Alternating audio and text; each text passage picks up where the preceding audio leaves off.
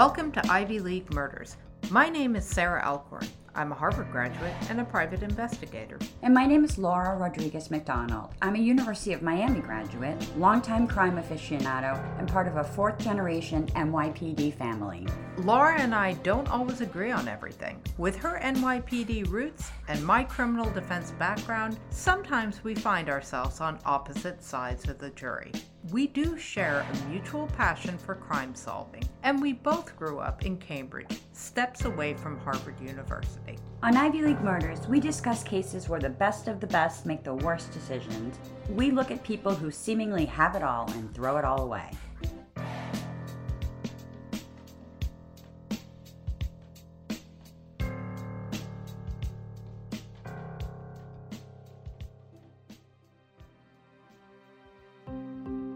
Hey, Laura. Hey, Sarah. So this week, Laura and I are out in LA and we're literally under the Hollywood sign. Literally, we can see it from our room, which is pretty exciting. As part of our adventure out here, we're going a bit deeper on a case we covered in season 2, the Wayne Lonergan and Patsy Burton case. This time, we're going to take you on a visual journey of the case with photographer Melanie Pullen. Pullen's photography combines crime scenes and high fashion. The result is a disquieting juxtaposition between two very contradictory worlds. Her photography simultaneously repels and attracts the viewer, and is a visual essay on how we glamorize violence as a society. Welcome, Melanie. Welcome. At your beautiful house. Your photography is absolutely stunning. We are sitting in your living room. Surrounded by it. Surrounded by this photography that is, literally, I'm looking at a photograph of 2 phone booths, and there's a body of a woman with absolutely beautiful, like Chanel slippers on. It's extraordinary. So tell us a little bit about your photography and what inspires you. You know, I was very inspired by true crime, as you both are. For me, it was about one of the most fascinating things because it's the final moment in someone's story, their lives. So you basically have every question. You automatically become a detective with these crime scenes, visually, especially. For me, I was working with the picture, so it would open the door mentally to these questions, and I wanted to know more. So that's my interest goes into it, almost like a film type way, detective, film, a little bit. Also, the crazy thing with crime is you're always looking at something you feel like you shouldn't be looking at. And I think that's why I said it almost repels and really attracts me at the same time, because I feel like I shouldn't be looking at it, but I can't look away. Yeah, exactly. And I see a full story there. I think that's one thing that really attracts me to your art is there's a story. Yeah, and interestingly, they're all recreations of real crime scenes where the crime files were mostly lost. So I had that same experience with the true crime scenes I was looking at. They were so disturbing, but I couldn't look away. And that was with the work that I've almost made a movie version of that, so to speak, where I'm recreating that experience I had. So you were drawn to this. We sent you a few cases. We contacted Melanie actually through, you had done a podcast, Art Laws, with Alex Zappa and Robin Rosenfeld. They reached out to us as well. And this is how we got you basically on the podcast, which is, I suggest everyone listen to that. It's absolutely a great podcast, great episode with you. And of the cases that we sent you, you were really drawn to the Wayne Lonergan case. Indeed, of the myriad of cases we've covered, Lonergan begs for optics and a visual spin. 1940s New York glamour, Hollywood good looks, and the scandal of homosexuality at the time. The press went nuts, including one of my favorites, Dorothy Kilgallen, who I also want to say socialized with the Lonergans. The press further titillated the public by announcing that the circumstances were so scandalous that the details are unprintable. Melanie, I can understand how you'd be drawn to this case because there is something in your photography that's very noir. And we were just talking actually about Raymond Chandler. And there's really, Raymond Chandler was LA's sort of noir author. He did The Big Sleep, and it's all very 1940s. And the Lonergan case really it capsulizes that for me. And actually, indeed, the murder itself had a very Chandler-esque feeling to it. So on October 24th, 1943, the sultry and spoiled heiress, 22-year-old Patsy Burton, was discovered bludgeoned by an onyx candlestick in her luxurious residence in Manhattan. Burton, the daughter of a German Jewish brewery scion, was a fixture in New York's cafe society. Often seen in her mink and clinging dresses, Patsy had been out the night before with a well-known playboy twice her age, Mario Gambolini. This was 1943, and headlines were commanded by wartime, by Hitler's atrocities, and our war in the Pacific. They were quickly subsumed by Patsy Burton's murder, consuming front pages on both New York Times and the tabloids alike. Before we go much further into the case, I did want to ask you, Melanie, what drew you to this case? What were the things? I mean, it's kind of a perfect scandal. You have the incredible wealth. You Right. have this bizarre family triangle where her father allegedly had an affair with her husband who murdered her, and he's the kept man. So you're just like, what is this? It's so bizarre. And then there's this wealth, this incredible society. They were part of cafe society. That's why I kept hearing yes. cafe society. And it's like they were the it family at the time. Kind of sort of the it family from what I read. Mm-hmm. This drove them over the edge. But I think there's always that illusion with these types of situations where the general public, they're like, how could things go wrong? Their lives were so perfect. They had all the money in the world. Right. They had everything, but there were secrets. And we see that so often on Ivy League murders. Absolutely. I mean, love it. that's almost the overriding theme is everything looks so perfect. Mhm. What went wrong? And looks are so often deceptive. Totally. And we're looking actually at a photograph of Wayne Lonergan, and he's this in great shape. He's super hot, movie star looks. He's leaning against this poolside table and just the cock of the walk. Tell us, Laura, a little bit about Wayne Lonergan and his background. Wayne Lonergan was born in Canada in 1918. And he was from a middle-class Irish family. And his mother had severe psychological problems, perhaps even bipolar, although she wasn't diagnosed that at the time. But she had severe psychological problems that made her fairly unable to take care of him. And he got in trouble from a very young age, several stints in juvenile hall, always getting in trouble. And his sexual identity was always in question. Was he gay? Was he not gay? And let's keep in mind at this time, homosexuality was considered a crime and it was punishable. Wayne was exceptionally good looking. And to make extra money, he was a hustler that catered to men, apparently.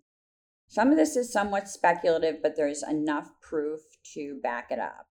And we will post pictures of Lonergan at the time, and you will see exactly what he looked like. He always wanted for bigger and better things. He had aspirations. And in 1939, the World's Fair was coming to New York. And this was a huge deal. I'm not sure today we can really, I'm trying to think of something. The Olympics. I'm going to compare it to the Olympics because this was how big of a deal it was. 44 million people would attend the World's Fair over 2 years. So this was a really big deal. This brought people from far and wide. And Wayne got a job as a bus dispatcher for Greyhound bus lines at the New York World's Fair, which was a huge event. And this basically enabled him to meet all kinds of people. And they also had push carts where somebody would run and you would sit in the back of the push cart. And he was this strapping young, attractive man. And he operated one of these push carts, which enabled him to meet many older, attractive men. And many people thought... I don't know how attractive they were. Well... I'm not going to assume that. No, do you know anything about the New York World's Fair? Yeah. It was like... It was it. People came from around the world. All over. And plus, like, this whole event in today's money cost $2 billion. And just for perspective, you could buy a hot dog for a dime at the fair. But it was just a spectacle. They built basically a whole kind of mini city around it. Still there. It's still there? Yeah, it's still there. Oh. And actually, interestingly enough, because today we so frequently talk about themes about tomorrow, at the time, this was the first time that the theme of tomorrow and the future of tomorrow was actually being used as a theme for a fair. And the first time Franklin D. Roosevelt addressed the nation on television, the first nationally televised event. Like, this is all about the future. And really... It was the beginning of TV being televised. Yeah. And it was a way of... This country had just gone through the Depression. It had gone through a war. It was a way of, like, trying to uplift people. This is where Wayne meets William Burton. And William Burton, who was Patsy's father, he was born William Bernheimer, and he changed the name to Burton. This was during World War I, and this was both to avoid anti-Semitism and also, strangely, to avoid the anti-German sentiments that were held by America during World War I. So it's clear that William Burton was a gay man pressured by a straight society into a marriage with Lucille Wolfe. And the marriage was really one of convenience. They were both Jewish. It was like the logical person to marry, but it was not a marriage of love. It was a very unhappy one. And I would think that was something that wasn't super uncommon back then, given the norms. Right. Well, my grandmother actually had an arranged marriage. She became pregnant with my mother when she was 17, and she ended up marrying a psychiatrist, George Guilfoyle, who was in the closet. And they kind of had this incredible arrangement because she was a beatnik and she wanted to sleep with men and women, and he wanted to sleep with men. And then they kind of still loved each other. They loved each other, but they had this arrangement. They had this marriage, and he was the father to my mother. I think that was very common. It was like that people had arrangements like that, and we see that in this case, which is really interesting. Because if you were outed as homosexual, lesbian, I mean, right? You're talking about lose your apartment, lose your job, you could go to jail for 10 years. Right. So there was every good reason to have an arrangement. There was no other way. There was no other way. Yeah. So it was like, and sexuality was all over the roadmap still. It existed, but you had to get married and you had to present a normal face to the public. Right. Interestingly, though, also my grandmother later married my mother's boyfriend who lived with us. So that's another parallel. That's another parallel to this. Yes. And he became my grandfather until I was 18. So wild. I never realized how bizarre that was until I was older. It's like, that's kind of strange.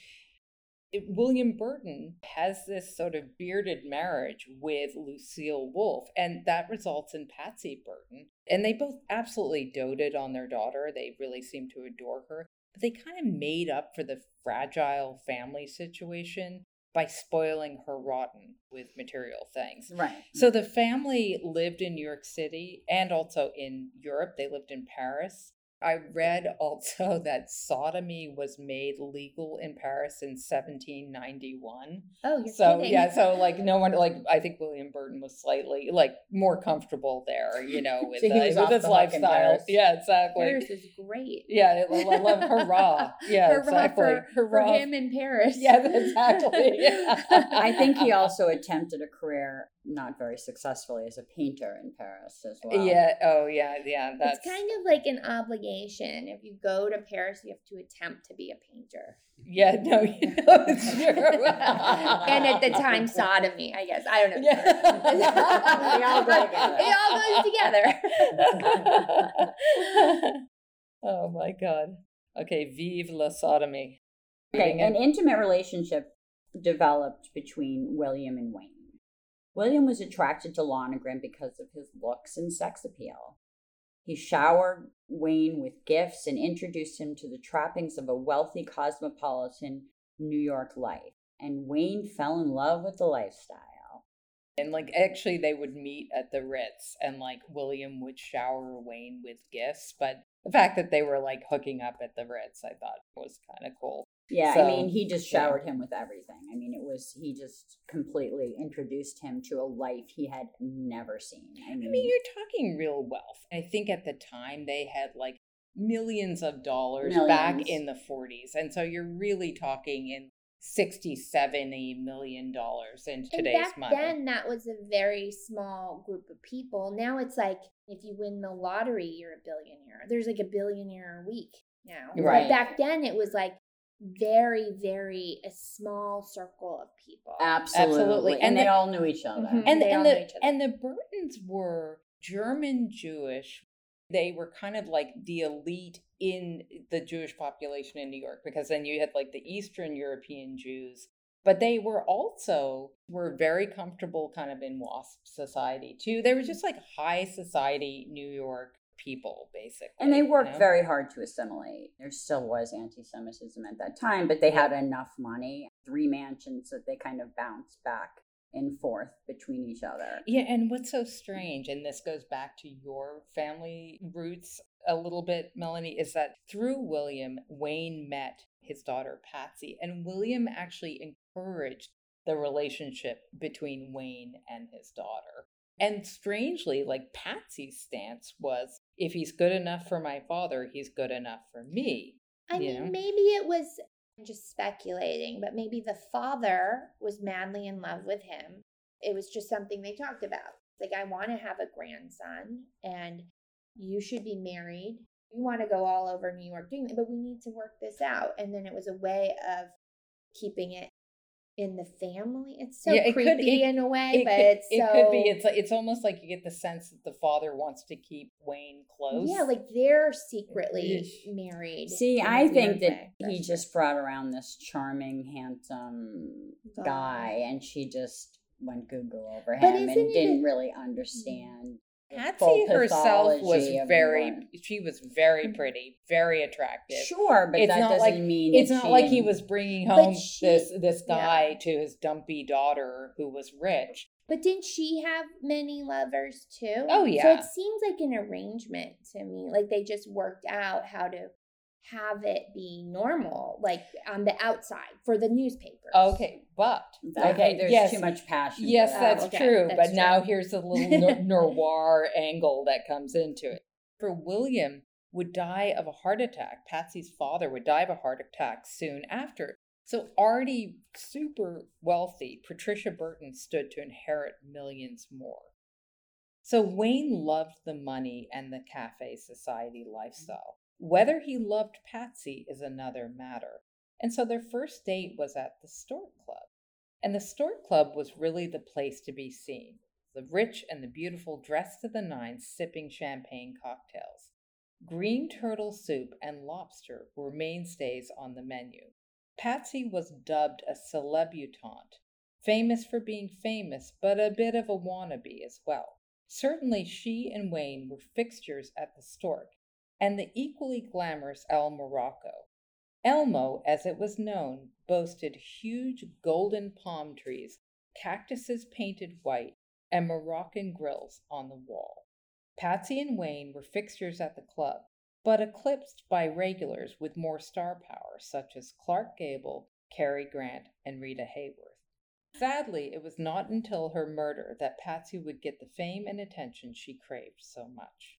And it's interesting just to think about the lifestyle that these cafe society people live. We're talking about going out every night, 9, 10, 11 at night, dinner, drinks, dancing, coming home at 6 o'clock in the morning, sleeping till 1 or 2 in the afternoon. Sounds great.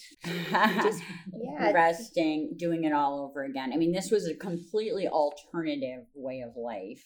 One not conducive to work, not conducive to parenting, not conducive. You had to have a lot of money to live this lifestyle. You had to have a lot of money, and you had to have a lot of help. Yeah. to live this way. And she did. It seems like a scene in The Great Gatsby. It's very much so. Right? I just get the visual of... Exactly. And the golden palm trees. Like, it's so... I think it's probably very similar to how F. Scott and Zelda lived. Yeah. And lots of alcohol. Lots of alcohol. I think cocaine was really big then, too. Like, people don't realize that. But I think you're right. Yeah. And like, it's probably just it not was written a about thing. as much. Yeah, in that period, people were doing... Like, the party scene was very over the top. I'm sure, especially for the Fitzgeralds. Yeah, exactly. Wayne had every intention of marrying Patsy. Patsy's mother, Lucille, smelled a rat in Wayne and opposed the relationship and tried to stop it. Wayne and Patsy eloped and got married in Las Vegas at the hitching post. I love that image of them like driving through the desert with her with a scarf on, like, ha ha ha ha. But it also kind of shows how out of the norm this marriage was, because here she is, a debutante, extremely one of the wealthiest debutantes there is, running off to the hitching post to get married, not having the big St. Pat's wedding that she should have had. Yeah, but the father was for it and the mother was against it. Yes, but the father had passed away.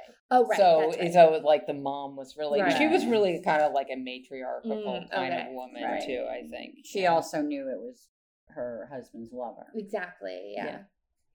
Thanks, Mom. It's complicated. Yeah, it is complicated. You just don't understand, Mom. Come on, Mom. He's a great choice. Yeah. He's nice. Yeah. He's really nice, Mom. He's really nice. You don't realize how nice he is, Mom. Right. So as much as a flash-in-the-pan marriage satisfied Patsy's rebellious streak, she and Wayne had an unhappy marriage. And again, it's like one really gets tripped up by the optics in this. Like we were saying, they're so good looking. They're out at the Stork Club. She's got a mink on. They've got beautiful places in New York. And it's just, there's nothing behind it. Like, he was bisexual, probably gay. She was kind of damaged, I think, from her childhood. And their marriage is like this weird echo of her parents' marriage. It's like the next generation. Well, I don't think there was really anything between them. I mean, if you take away all the parties and booze, what do they have? Yeah. So in 1942, they had a son named William. And he was really primarily cared for by nannies, which was de rigueur of that time. As she was. And I actually found it's kind of spooky, but I found the birth announcement for William, and it's in this sort of like gossip column, and it says, Wayne Lonergan's Patsy Burton expect Sir Stork, which is obviously a reference to the stork carrying the baby. It's a reference to the Stork Club. Right. So the Lonergans lived off Patsy's trust fund, and she was due to inherit a great deal more from her grandmother when she died. They lived a life of leisures and parties with no cares to speak of, and neither spent much time with their son. Wayne has no job, and the marriage is a mess. And this causes contention. I mean, even though she has money, it was pretty much looked down upon for him to be living off her money with absolutely no direction. So this causes a lot of friction in the marriage. I'm sure the mom, Lucille, is in the background going like, what is this, like, lazy, I told you, right. Like, he has no direction, and he pretty much just sits around drinking and playing cards. He was a kept man. He was a kept man, which, at that time. I'm sure he was happy about that. Well, he didn't seem to have much problem with it. You think, how could the marriage not be a mess? Yeah. So after Pearl Harbor and America joined the Allies in World War II, Wayne was drafted by the American military. And so he uses his homosexuality to get out of it. That was even given a name. It was called a 4F. It was a ruse. It was like being an excuse was an excuse many men used as a way of dodging the draft. So in 1943, after Patsy and Wayne separated, so again, they've been married barely 2 years, right?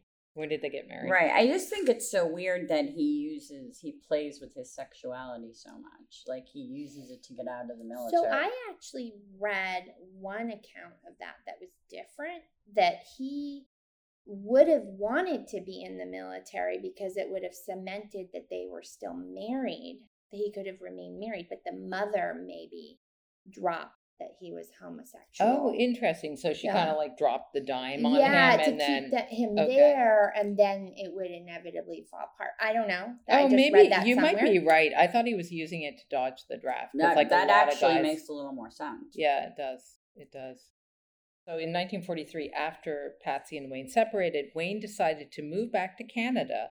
And he enlisted in the Royal Canadian Air Force, which actually goes to your theory a little bit more. Like, he wasn't opposed to being in the military. I had always wondered that. So, anyways, that does make more sense. And I think he's clearly looking for some type of direction. Definitely. Must have bothered him somewhat that, the marriage is falling apart. He's a kept man. Like, what's he going to do now? He's looking for some form of direction.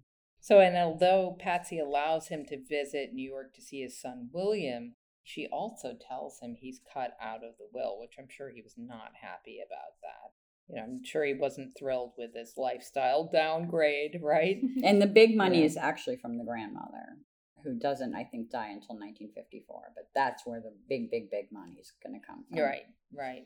I think it also, Patsy, he was replaceable to her. She was pretty soon out at the store again with other men, dressing up, going out. She had nannies taking care of William at home. So she was like a party girl. She was... Yeah, she definitely wasn't winning Mother of the Year. I'm sorry to say. No. She didn't spend much time with her son. But, that was kind of how people in that class dealt with their children at that time. It was like, come see me between 4 and 6. She reminds me, have you watched The Crown? Yes. A little bit of Princess Margaret. Yes. Yes. Right? Like, where she's kind of going mad and there's no attachment to the children, but she's partying it's just like she also reminds me of a case that we did, the Woodwards, where it's the same thing. They were a very good looking splashy couple. She was like such a social climber, in New York, and like all the kids are with nannies and they're partying with like the Duchess of Windsor. Like it's just really like seen and be seen kind of also thing. It's interesting too because like back then as a woman you were just expected to go to school and get married. That was kind of you're just supposed to have children and be married. Even if you were in society, if you weren't an actress, that was kind of what you did. Right. All your power and all your through men. But like normal women that weren't in society would have been housewives. Right. But for women in society, like what do? You don't even have the role of a quote unquote housewife. Right. You have no role. It's interesting. Yeah. Although Patsy, to her credit, did work a little bit for the war effort. She volunteered. Like he really sat on his butt, but she was involved in more things like that. So the weekend in question. In October, in the weekend of the 24th, 1943, Wayne is in New York City and he's visiting his son. So he stays actually at 79th Street in the apartment of a really wealthy banking friend. His last name is Harges. So they have dinner and his friend has to leave, but he allows Wayne to stay in the apartment. And he's arranged a date for Wayne with this sort of young, really beautiful starlet. Right. If you can imagine, so Wayne shows up, I think, Wayne shows up at the El Morocco. Then Patsy, if you remember, she has a date with Gabellini, the older playboy Italian guy. So they all show up at El Morocco. I'm sure Wayne saw Patsy with him, and who knows, who knows what transpired. We don't really know what happened in terms of jealousy or what have you. So that weekend, like we said, Wayne goes and visits his son, but then they go out to the El Morocco, and he's actually dressed in his Royal Canadian uniform. Yes, he when he takes out the starlet, he's dressed in his uniform. She goes out with Gabellini. She returns home at 6:30 in the morning. He walks her to her apartment and says goodnight. And then the next morning, come midday, she hasn't been heard from again. Exactly. She's been out for 16 hours.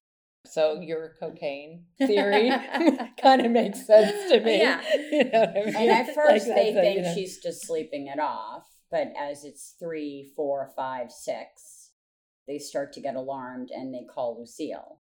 And that's Patsy's mother. Right, So who she's has a called. key. Yeah, she's Yep. called, and then somebody eventually comes over and breaks the door down. And they find Patsy bludgeoned to death. And so the police obviously are called to this scene. And what's odd is that the maid, that Patsy's maid, the nanny, hasn't seen anybody come or go during the day. But then they talk to a German governess who was living in the upstairs apartment, and she tells the police that she had heard screams, but she's also a German immigrant. Right at the height of World War II, she was not going to talk to anybody kind of about this. But obviously Wayne becomes a person of interest, as so often the husband or ex-husband does, right? They find out that he returned to Canada without his uniform. Maybe, Laura, you can talk a little bit about, yes, da, da, da, da. The truth is in the clothing. Yes, exactly. So they find out that Wayne has returned to Canada, and the New York police immediately get in touch with the Canadian police and have Wayne picked up. And Wayne is picked up and held in Canada until the New York police can come and question him. And Wayne is actually quite cooperative. He doesn't ask for an attorney. He agrees to talk to them. Again, if you're ever questioned by the police, ask for an attorney. Don't just sit with them. Yes. There's one thing you take away from our podcast. Take away from Definitely. it. Yeah.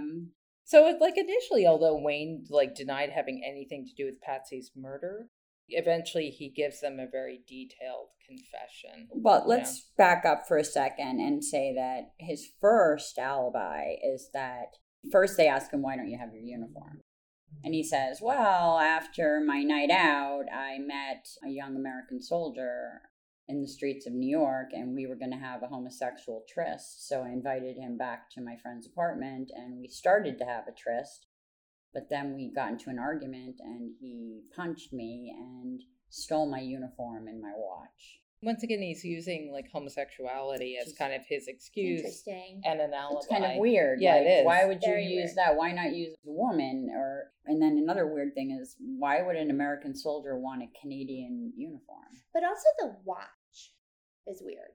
The watch, well, he's missing his watch. Because I understand the uniform could be covered in blood, but the watch is weird because what happened to the watch? Why not just say you were mugged? But it doesn't explain the uniform. He has to admit to some kind of shedding of the uniform, and then it's stolen by this American soldier. It doesn't make any sense at all. Yeah, it's just a bizarre alibi and makes him more of a person of interest. And Lonergan would deny this throughout his life, that he was involved.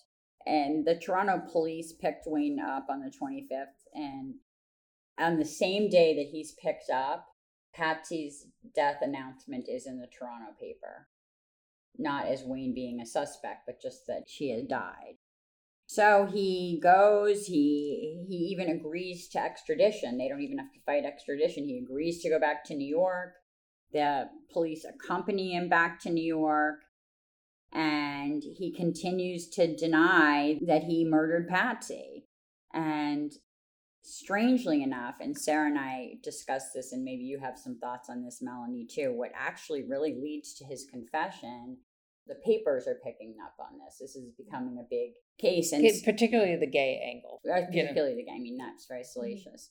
And like we said before, they were the members of Cafe Society, and some of the reporters, like Dorothy Kilgallen, who are reporting on this case, actually socialized with them when they were going to all these clubs. And what really starts to bother him is him being presented as a pervert in the papers. So he decides to confess because he would rather be known as a murderer than a pervert. Interesting. But also I think in those circles, being a homosexual probably was not abnormal. But to the common people, the people that read the papers, that's very much looked down. It's very bizarre, right. Strange middle America, Canada. You're like, it's not okay in that time to do that. Yeah, unquote. like for example, there was a guy who was like a gossip columnist, Jerome Beale, I think his name. I'm not getting the right name, but he was openly gay, like with his partner. But you're right. I think in that cafe society, it was probably like, oh well, what and then, but very the public, normal. The public writ large, less accepting. We still see it a little bit where like that's New York or in the heyday, the time. But still on the coast, it's a lot more lenient. And then you go into the middle of the country or you go, things change and become a little more conservative as you travel. I just thought away it was from the coast. Pretty fascinating that he'd rather give. That's still true today. Yeah, it's still true today. I think for him, maybe it was a wake up call because suddenly he's confronted with this massive amount of press that is reaching middle America. Yeah, and then let's drill down a little bit on what that when he finally confesses. Right. What is that confession? Right. And I'll get into that. I just think it's pretty interesting that he'd rather confess to murder than be viewed as a pervert in the media.